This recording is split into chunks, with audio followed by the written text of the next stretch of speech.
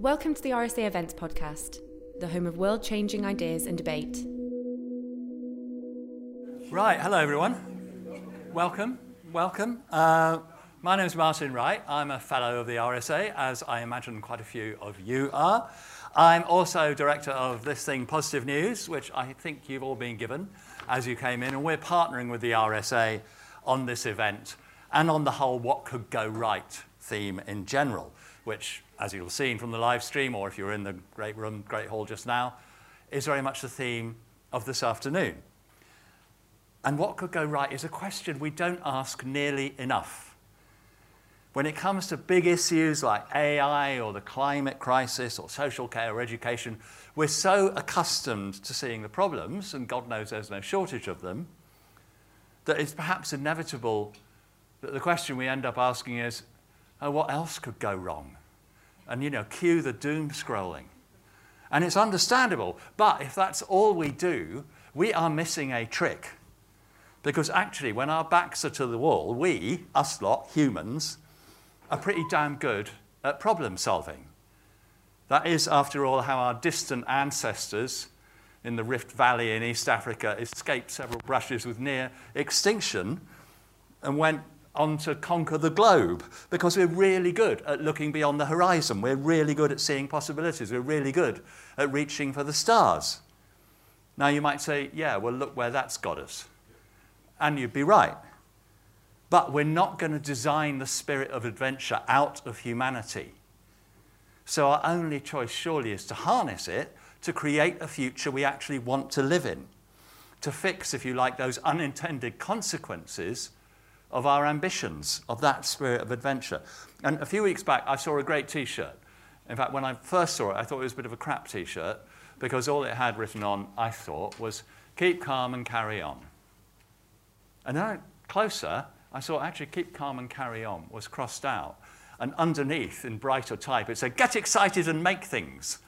And I thought, yes. Because keeping calm only gets us so far.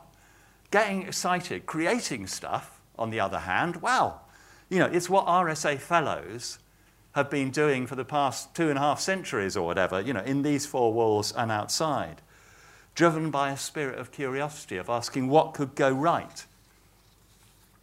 But if we're going to answer that question, we need inspiration, we need stories of possibility, we need examples of stuff that's going right. And one of the most popular features online in Positive News and in the newsletter we send out, we've been running for a few years, it's actually called What Went Right, by coincidence. And people often say, don't you find it hard to find examples of that?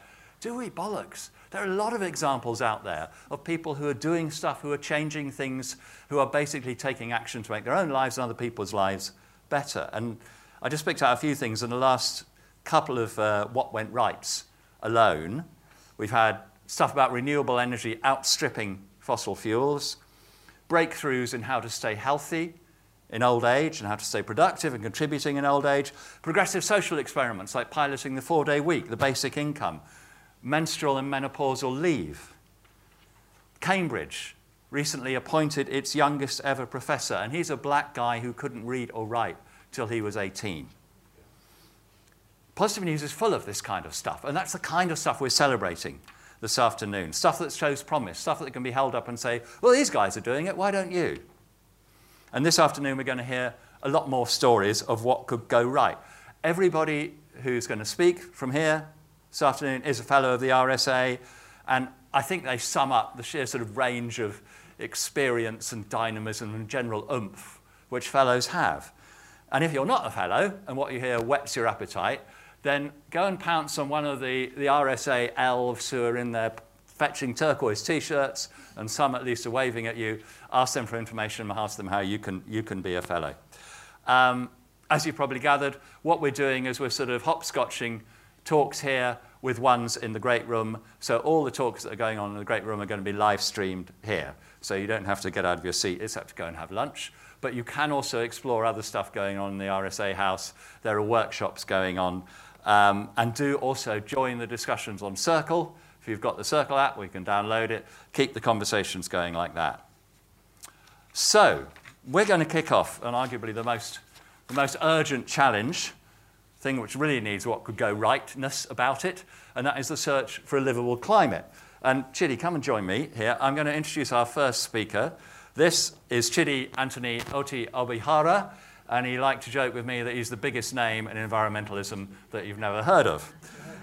He's a former investment banker. He then, I won't say he saw the light, because I'm sure plenty of investment bankers are bathed in light, but he got very concerned about the climate crisis, got stuck into it. He now serves on the expert group of the Science Based Targets Initiative. That's the thing which helps companies really have a rigorous approach to cutting carbon. He's part of the Project Drawdown, which is a sort of climate solutions initiative. That's full of inspiring stuff about what we can do about climate. He's clearly an optimist because he stood as a Green Party candidate in East London a few years ago, and he was the party's finance coordinator on the board of it. But particularly what he's going to talk to us about this afternoon, he's co-founder and lead author of the COP28 Action Plan, and I think we're going to start off by seeing a little bit of him in action. So over to you, Chidi. Thank you. Thanks very much.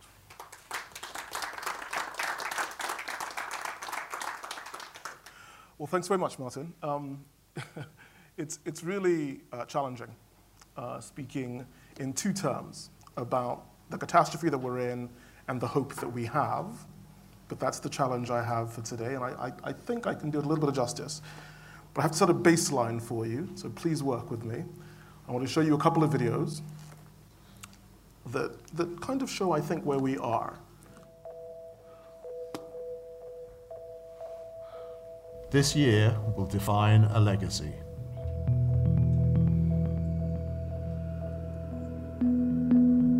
A global coalition has an action plan to put the UK at the forefront of climate leadership.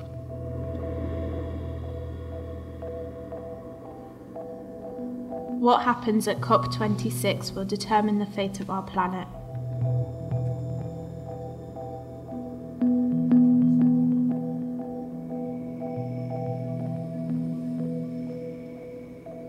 Around the world, momentum is building for a response within 90 days to the Climate Action Plan. Time is running out. New fossil fuel financing needs to end before 2022.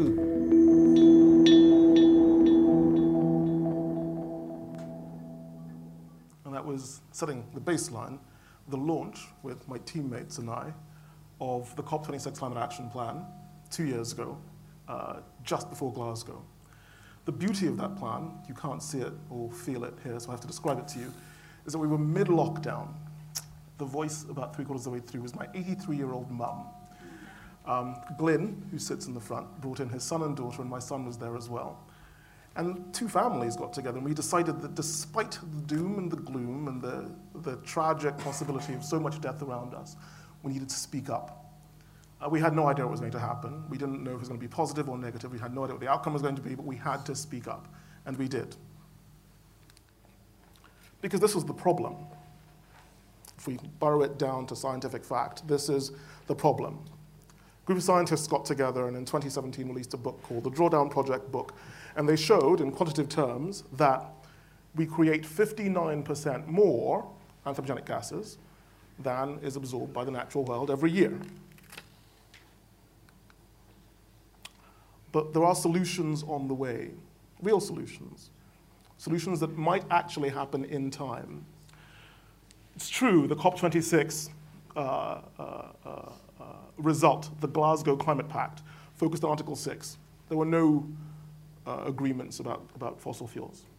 It's also true that the COP27 at Sharm el-Sheikh had a wrangle about losses and damages and didn't come to a conclusion about even winding down coal. But we had the COP15 launch with a framework for global biodiversity, 30 by 30, which made a gigantic positive step. In terms of policy, the US Inflation Reduction Act, a $390 billion monster that's supposed to change the entire US economy, allowing for more manufacturing of renewables. And then there's this minor thing, ceteris paribus, which you're always told, because the reason why we make all these assumptions about things going bad is that we assume everything will stay the same. And that assumption is not valid anymore. Things are changing. And last but not least, we're talking, my team and I, about setting out during London Climate Week, in about a week or so's time, the COP28 Climate Action Plan. It's going to be a plan asking for regrowth, asking for positive goals, asking for this infusion of capital and these important policy decisions to be brought to bear in a way that makes the world a better place. And so once again, about that baseline. You will have friends who are in denial. Let's not deny the fact that there is denial out there still. There are very few of them, but they do exist. There are many people who are angry and frustrated. I have to admit that I was certainly one of them a few years ago. And there are some who've been bargaining, and I've definitely done that. And there's depression. A lot of us are really just very unworried and very sad about what's going to happen. But when we reach the stage of acceptance in this particular model, we can focus on two facts, please. One, the fact that we have a global budget. Rajarji's model is the central model that most climate scientists use, of 420 gigatons before we hit crucial tipping points. That's the amount that we can put out into the atmosphere before we think that it becomes irreversible. And we're moving approximately at 42 gigatons a year. So certainly as at 2019, we have 10 more years to go. Because of that, the UN Compact suggested that we cut emissions at 7.6% per annum in order to remain Paris compliant. And this is the often talked about graph, the fact that should we follow that linear pathway in the lower blue line, cutting emissions by 7 or 8% per annum, we will stay within tipping points and within constraints of nature that allow us to keep a livable planet. If we don't, we go to other places. Some people believe that with business as usual as it is now, without further change, we might end up in the red zone, a zone of continued growth, where we emit far more greenhouse gases on a per annum basis, and we end up with runaway climate change. But the UN wrote a report setting out what capital flows need to be like, places they need to go, things they need to fund in order to make a really big difference. And they did that in the context of this amazing framework that some of you will be aware of by Kate Rayworth, setting out the fact that there are constraints that we have to look at, but these core constraints are variable, and they include climate action, but they also include important social and biophysical thresholds. Now, the key takeaway from that, and the thing I think all of us would benefit so much from moving away with, is that every country is different. Every place is different. The things we do and the ways that we solve our problems have to be customized to that place. And so I wanted to talk about the context that we're in, the history that we've been through, and how we've arrived at this place. As you can see from this particularly important graph, the use of more and more natural land space for agriculture specifically, but for human use in general, is a core driver of climate change. This particular graph, showing what the Inflation Reduction Act has done, shows a massive change that's being made. As you can see from the graph on the right, the Inflation Reduction Act alone will allow the US to add to the cut in its carbon budget so that by the year 2050, forgive me, no, 2030, luckily, according to that, we will be at almost half of where we were in 2005. And this is a particularly important graph for emphasis. If we are able to change agriculture and protect our ecosystems, these two improvements alone would double the size of humanity's carbon budget. These two improvements alone would take us an extra 10 years away from tipping points. Those two improvements alone double the chances that we do well in future and we do not hit tipping points. So if you imagine going to all of these countries and looking at all of these constraints and saying to absolutely everyone on the globe, if you manage agriculture better and you manage your ecosystems better, you can shift the entire planet to a safer place by the order of 10 years if you focus on those two sectors. Now there's more, but I want to stop here because I want to make sure that we have enough time for questions. I promised Martin that I would. And if we need to go into more detail, we will. Thank you very much. Thanks, Chidi.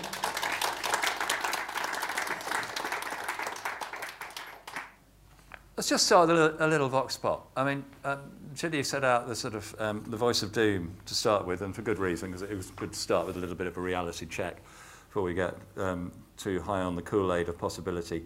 How many people, if you just put your hands up, how many people think basically we can crack climate change, and by cracking climate change I mean, say, stay within the 1.5 target set at Paris and every COP since, and have reasonable prospect of a livable planet? How many people think we can actually do that? Can. Well, it's interesting, and a lot of people will say can't. How many people think that we can't? We can't do that. We actually can't do it. So, a relatively few. And I'm going to pick you up, sir, on your suggestion. How many people think we will do it? We will crack. We'll hold it to 1.5. Not next week, maybe, but we'll get it there for children, grandchildren, whatever. Okay, so that's quite interesting. So, Chidi, we've got basically we have reasonable optimism in terms of human capability, a degree of pessimism in terms of human will. Is that how you see it, and how if you do see it like that, which I imagine you do, what might change that? It's a great question, and thank you very much for all of the comments that came out of the audience. The capability and the will are two separate things. And what I wanted to outline was that we definitely have the capability. But it's really important, I think, to acknowledge people's fear, people's worries, and use that as a building block on which to move forward to a slightly more optimistic future. Now, one of the last few slides I put up was about agroforestry and ecosystems. And just to be really clear about this, we have three big biodiversity centers right now that exist on the planet. One is in the Congo Basin, the other is Amazonia, and the third is the South Pacific around Indonesia. Now, all three of these places, in my opinion, need to be protected and grown for us to remain as close to 1.5 as possible. And I actually think that will happen. I think it'll happen for about three reasons, none of which are in the mainstream news, for reasons that perhaps don't surprise me. One is that Lula, who's just taken over as president in Brazil, has teamed up with the Congolese government and the Indonesians, and they're in the middle of forming a new coalition of rainforest nations. And that coalition is going to be bargaining for biodiversity credits to maintain those old growth forests. It's extremely important. I can't even begin to tell you how important it is, because while I showed you a chart showing how much of carbon there was in ecosystem maintenance and agricultural reform, the biodiversity that sits on top of that carbon footprint is even more valuable, because organic carbon just makes the world a better place. We've never actually been able to solve pollution problems by taking out the pollutants ourselves.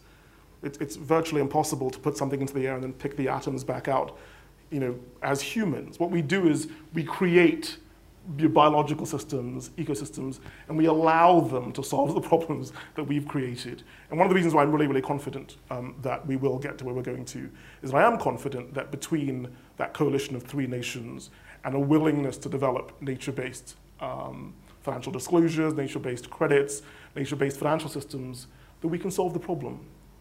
Yeah. Let's take some questions from the audience before I pitch in. I'm sure there are some. Please, sir. Thank you very much, Chidi. Excellent presentation. I noted a graph that you flashed up a couple of times, and in it you had most of these sub-Saharan African countries in I think it was in a bubble which said rise. Is it rising or rising? What does that mean in practice? That's an exceptionally good question. Thank you for that, Henry. Thank you. So I didn't plant that question. It really is actually a very good question. So there's a big debate that's going on between the growth camp and the degrowth camp. I'm sure many of you have heard of it. And anyone who doesn't take a side in this is somehow a really bad person. I mean, you can't be a growther or non-growther without sort of dealing with that culture war. And I'm not in either camp, and that chart is the reason why I'm not in either camp. humanity is moving from a phase of GDP accumulation to development. We're not about adding extra shillings for any one set of economic activities or not. We're about the full panoply of what constitutes well-being. Now, Kate Raworth's incredibly brilliant framework for understanding the constraints the humanities face in different constituent places applies to different places in different ways. Now, I think it might actually make sense for me to put this up so that you can see what I mean. May I have the graph back, please? This is the reason why I moved here. So the donut hypothesis is incredibly important. It shows concentric circles around which, we can overconsume or underperform. And you'll see in red on the outside of the donut that climate change, excessive use of carbon in this particular case, is a key policy issue we need to consider in depth. However, different countries have different experiences of those constraints. And that's why this graph is so important. As Henry pointed out, there are many countries here whose citizenry live inside their donut in a suboptimal or optimal way. And for them, there's a really important need to create social infrastructure, environmental infrastructure, and physical infrastructure that allows them to develop, to meet the needs of their people. You will be unsurprised to know that for many of these countries, the average per capita carbon footprint of the citizenry is below 2 tons per annum. At the other extreme, the US, for example, there are consumption rates, especially for fossil fuels, that are far too high. And so you see the red sign that sits on the outside. And that's where the growth and degrowth argument gets dealt with, I think, in a lot more detail. The COP28 Climate Action Plan talks about regrowth. Now, regrowth has to do with dealing with those constraints in a constructive way. If you have ecological constraints, like you don't have enough fertile land, you can invest, you can take out activities that expand those constraints. You can reforest land, you can expand sea meadows, you can reinstate ecosystems that didn't thrive in the past by rewilding them, for example. Regrowth is an extremely important component in dealing with this apparent difference between degrowth and growth. We have to figure out a way of growing the size of the ecological environmental pie, if you want to call it that. So I hope that starts to explain that for you, Henry. But for the person in Lagos or in Accra or in Brazzaville who is being told, don't go up to Libya or Tunisia and try and go use the back door to Europe, because look what happened this week. Stay in your country, develop it, use the tools that are available. They don't have the levers that we have here in the highly industrialized world. They want to see industrialization. They get furious when they're told at COPs, you can't do it the way we did it. What do you tell those people who want it today? They've got their phones, but you won't get liberation through phones alone. Great question. So, competing development paradigms and or development pathways. It's a great question. The pathway that Europe and the US use to get to the point they are in their consumptive patterns is not a viable, sustainable pathway for the planet. We know this. But the responsibility for changing that cannot lie on the shoulders or heads of people who didn't contribute to that process at all. That's settled. That's not an issue for argument. The argument now is, how do we make that transition happen quickly while making that transition happen equally quickly?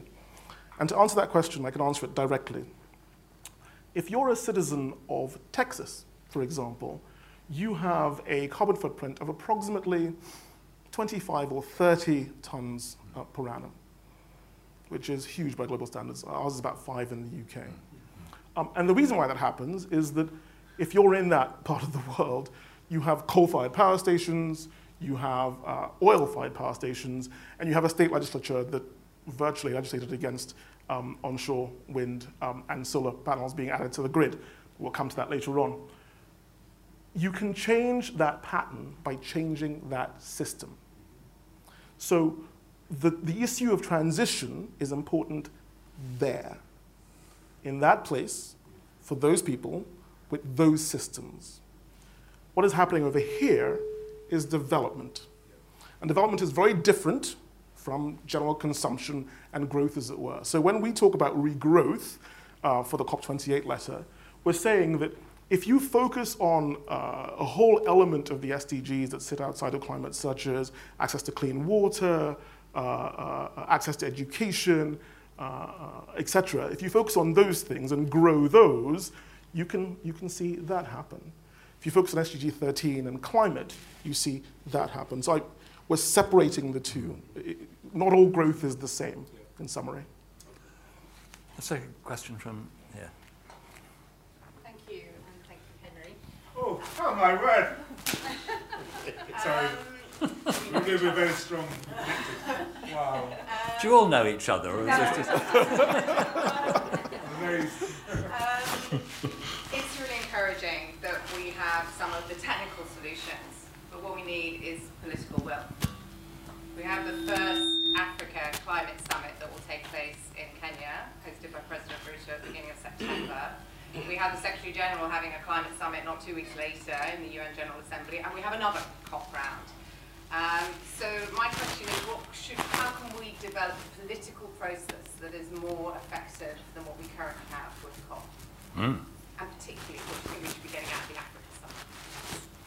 a couple of easy ones for you now, Chidi? Again, that was an exceptionally good question. So political stalemate has varied quite a lot, actually. And I don't mind if you can do this. Hang on. I'm going to go back a little bit because, and this is the reason why, I'm so sorry. This is the reason why I wanted to play the videos at the start, because COP has been a disappointment.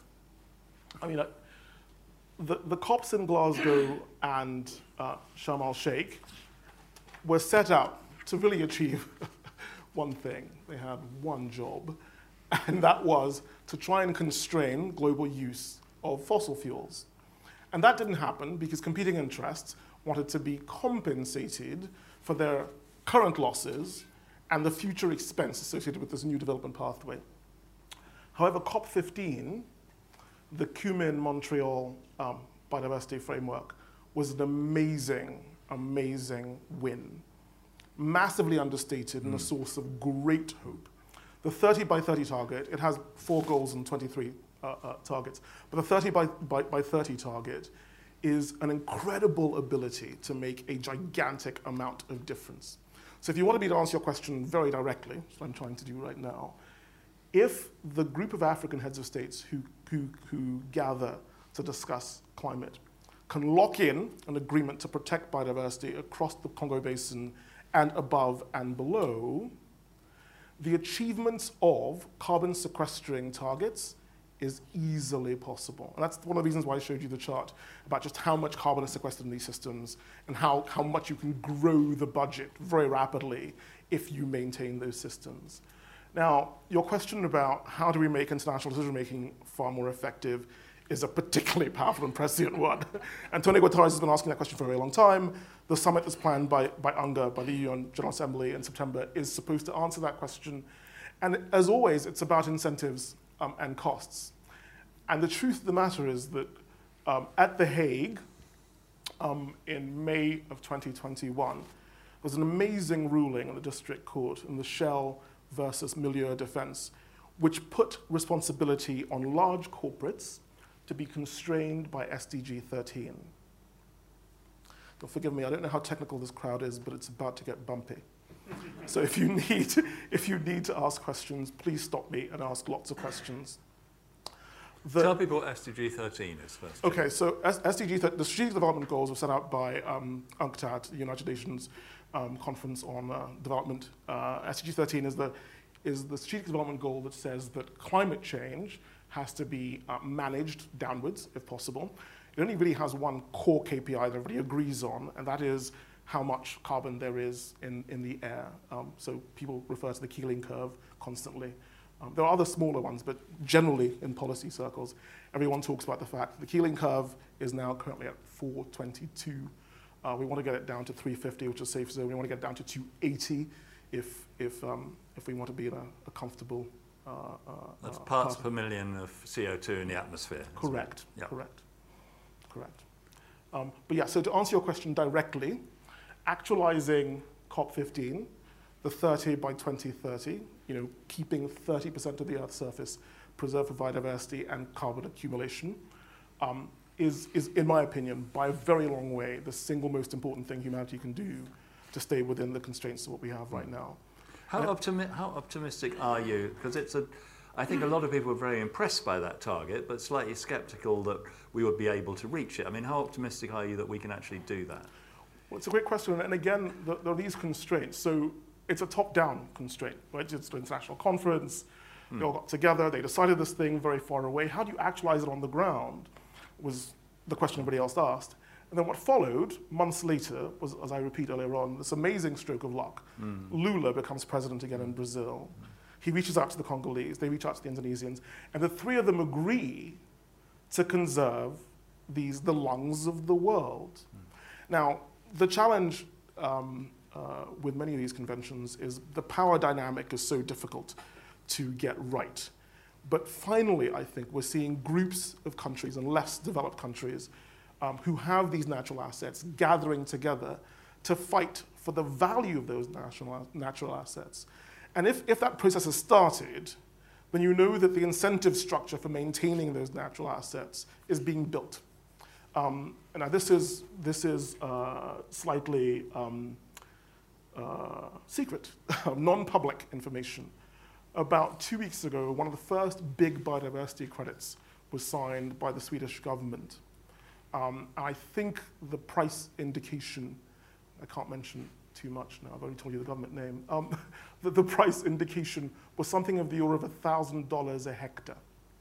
So if that's the case, the biodiversity credits will allow guardians of that biodiversity to receive $1,000 a hectare. Hundreds of billions of dollars will go to the protection of these forests and the living systems that they house and the Earth's lungs. And if that can happen, if that can be actualized, in an ironic sort of twist on what happened with OPEC in the 1970s, rather than having an explosion in the use and the production of oil, we'll have an explosion in the use and the production of living ecosystems. It could be a real game changer. Questions? Yes, we got a lady up there. Okay, hi, Joy. So I work for a very large company. I'm not going to say who, but brands you'll all know. And I've just been appointed about 2 weeks ago to a new sustainability steerco. So we want to do the right things. The CEO of the entire organization is absolutely behind it. He's running the steerco, but we're kind of lost as to what to do. And we've got kind of a roadmap. I've only studied sustainability at Cambridge, like last year. It was 8 weeks. Learned a lot, but not enough, I think. So what advice would you give to large corporates, large organizations that want to make an impact, but we just don't know what to do? If I'm honest, does that make any sense? It makes complete sense. Okay. Yes. Tell them what to do, Chidi. Well, the Cambridge Institute of Sustainable Leadership is a great school. So you've done the first and most important thing. A piece was written in the Financial Times about 5 years ago. I'm hoping things have changed a lot since then, saying that one of the core reasons why targets weren't being set by companies, even in the FTSE 100, is that only 2% of boards had people on them that knew anything about the environment or the impact of the environment on their business. But this is years ago. We're making that change. So as I say again, the fact that you went to the Cambridge Institute of Sustainable Leadership is a great beginning. Take your CEO with you next time, is the first thing I would say. Second thing I would say is that we're trying to encourage large corporates to have their CSOs on boards and at C-suite meetings. Your chief sustainability officer is not someone who writes your advertising blurb about what your ambitions are. We don't have one. You don't have a CSO? We're in the beginning of the journey. Okay. Well, my first recommendation is find someone inside the organization who's willing to take responsibility of product life cycles and usage across the organization, because chief sustainability officers do some of the most amorphous jobs in industry right now. And that's because every job is a climate job. Almost anything you do with an organization can be impacted by the way it interacts with its environment for a very obvious reason. That's my first recommendation. My second recommendation for a company that wishes to explore being more environmentally responsible is look to the TCFD, the Task Force for Climate-Related Financial Disclosure, and try and get governance, risk, strategy, and management processes that align with the impact you want to make. I think if you do those two things, if you educate yourself, if you create and implement a role for a CSO, and you start down the journey of financial disclosure, I think that's an excellent place to start. One thing I would say, I've worked with a number of corporates on sustainability, just from the outside, is it's interesting how one of the key drivers is staff themselves. And particularly for those, particularly graduates, young people working in corporates who are bright enough to have the choice of who they work for, it is much easier for a company to recruit and retain them if they seem to be doing the right thing from a sustainability point of view.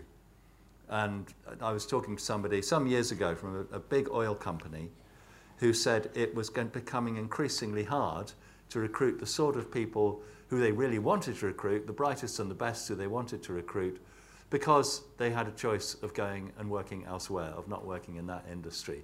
And that, he said, was one of the things that made the board sit up and take notice. I mean, I read some research a couple of weeks ago that 78% or 76% of millennials will only work for a company that is sustainable, which is amazing compared to my generation. Yeah. So that's a benefit if we go sustainable, but it really is. It's and we don't have to disclose our financials to a certain amount because we're a private company, but it's more the CEO wants to do the right thing.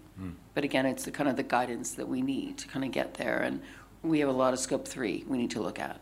Definitely a huge amount of scope 3 because we have so many vendors and manufacturers and all of that. So again, it's kind of what guidance is out there. And there's, of course, no budget set aside for this, naturally. Of course. So we want to do everything, but we have no budget to do it. So I'm just trying to figure out, how can I help kind of like, guide the steerco and what guidance is out there kind of for free that we can get? And is there any? Great question. There are lots of resources that are available, but I think I want to weave together things that I've heard from both of you already and amplify them. So access to employees is harder if you're not a sustainable company. Soon, access to investors is going to be harder if you're a sustainable company. And of course, access to markets, customers. People won't buy from you, you're the least sustainable option. And what CSOs are now able to do is, it isn't new anymore in many companies, in many sectors, to have CSOs who are actually creating profit centers. And the ways in which they can do it are things that in the past companies have simply thrown away can be sold on and enter into a circular economy. Utility providers who are greener are often cheaper. And practices that involve installing solar panels, for example, on high energy intensive branches or sectors of the company cut costs. So the idea of having a C-suite CSO or of implementing transition plans in a coordinated way isn't a cost center anymore, it's a profit center. And I think we've hit that tipping point. That's another one of the reasons why I'm optimistic. I think that people are beginning to understand that it's about making the world a better place and making your business a better business at the same time. Very good. Any other questions? Oh, we've got two. Let's start with the chap at the back and then lady here. Thank you very much for your presentations and for all the questions so far. I think it's extremely insightful. So I am an urban planner, but also a technologist. And the reason I became a technologist and a CDO was I found out that just with plans and policies, you cannot do much, especially if there is, as mentioned earlier, no political will, or things can take a long time, and people might get frustrated because they don't see the effects immediately. So I know that there are many interesting projects and technologies that are actually making an impact beyond the report or beyond the target or a proposal.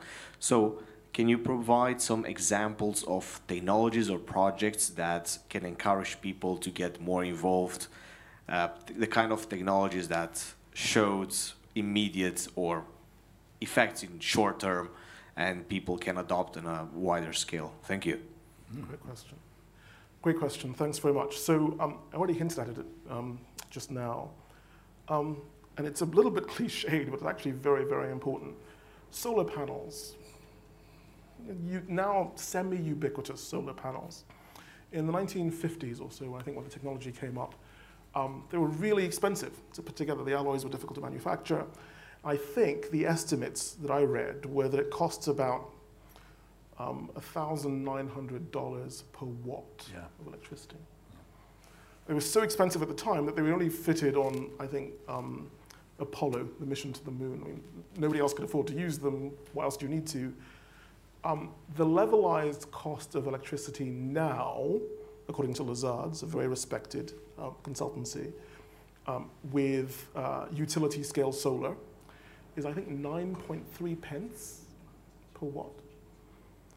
It's the cheapest electricity ever generated that we've ever heard of, ever. Which is the reason why I said just now as I spoke, as a company that's interested in transition, it makes economic sense to make that transition, even on your scope 1, even on the stuff that you use yourself. I'm going to take that example and stretch it even further to show where we are in a way I think that people aren't very clear about. Everyone, including myself, was very frustrated when we found out that Jibril Al-Sharma, I think is his name, he's the CEO of the Abu Dhabi Petroleum Company. He's the current president of COP28. When you found out that they had made the CEO of their national oil company the president of the COP process, I don't know about you, but I was slightly disappointed. Like, this doesn't make any sense to me. I thought we were trying to ask him to stop. You've just given him the steering wheel, the gearbox, the car, and you filled up the tank, and it doesn't make any sense. And so I started digging, because it was really important to me to try and get to the bottom of this. I called up friends who were in Dubai. I was like, this is insane. What are you people doing? Are you unhinged? And they said, well, you have to sort of go back and see what that company is doing. Now, the UAE National Petroleum Company has built the biggest solar array in the world. And they've just breached the 9.3 cent per watt price tag. I don't know what it is. They're claiming it's like 8 or something.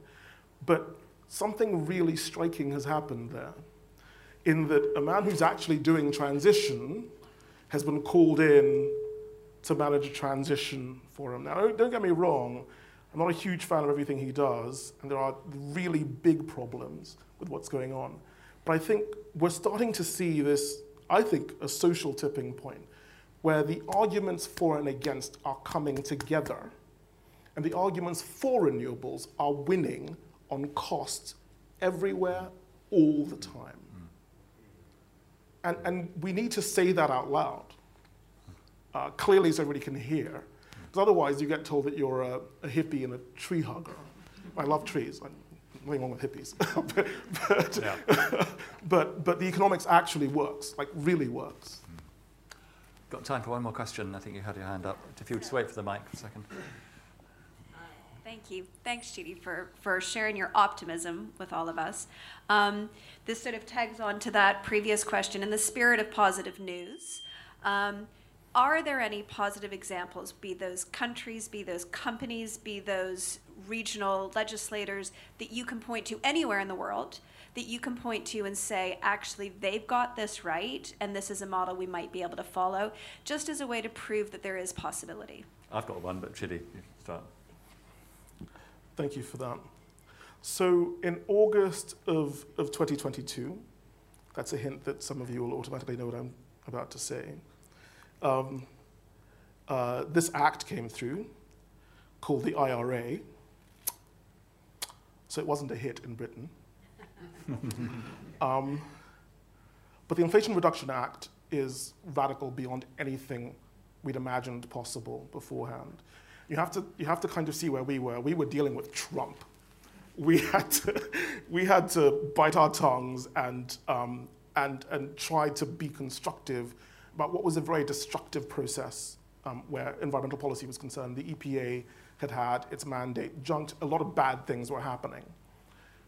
But the Inflation Reduction Act is an incredible piece of legislation. It isn't perfect.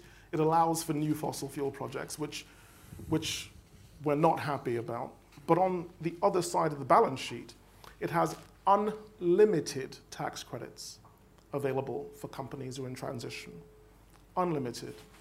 The estimates that have come out from Rhodium that it's going to deliver 389 billion, about 30 billion a year, in renewable infrastructure growth over the next 10 years are, in my opinion, a massive understatement because it's uncapped. And what it's done, and the reason why it's a great tipping point, is that it's evangelizing companies because they're now seeing the balance sheet benefits of transition.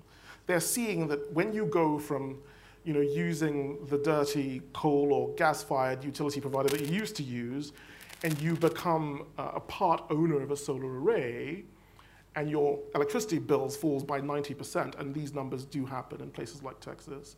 And every time there's a massive global shock and oil prices spike, you're unimpacted. It evangelizes people in a really moving and important way because they then realize that this is actually just the right thing to do. So, granted, it could be better, and we could hope for more from lots of other governments, but if I had to choose one, I'd choose the IRA. I'm afraid we're sort of going to wrap up. If you've just got time for a very quick question. We're keeping you from lunch otherwise. Very quick question, yes please. We'll just wait for the mic, if we can pass the mic. My name is Olga and I work in the Development Financial Institution, and I want to ask you a question about money. Not in America or developed Europe, but the countries that were in this zone, and the countries that largely have no capital markets. They do not have access to green bonds, sustainability-linked bonds, etc. So, and there are a number of organizations like World Bank with a new leader, My Bank, other banks that were tasked with converting billions to trillions. And you've been hearing stories about private sector, but it seems to me most of them are doing it solo. So, as a former financier, what's your hope and whether we can and will do money mobilization for those who cannot pay and who just rely on concessional finance? Thank you. Thank you for that. So, again, briefly, Chidi, if you are. An exceptionally good question that I have to be brief on. The FDI flows are very challenging. There's a graph that I brought up, and we can discuss this afterwards. Not only that, the ambitions are shockingly poor. So, as you said, we need to transfer from millions to billions. I think if you look into a broader panoply of funding that involves both nature restoration and infrastructure accumulation for low carbon pathways, if you do that, I think you're in trillions. I don't think you're in billions. I think you need even more than that. There are defined risks that, perceived and real, that private sector entities say that they face in investing in certain sectors and countries and geographies. Those risks can be priced, and those risks can be paid for. The question is, who pays for those risks? And there are philanthropic entities who are lining up to do so. What we really need is a concerted and clear effort to shepherd and coordinate those people. So, and this for me is a great place to end, so thank you for asking this question. When you connect people, you create power. And that's how you solve the problem. Excellent. Chidi, thank you so much. That was a great presentation and some very erudite answers to erudite questions. So thank you.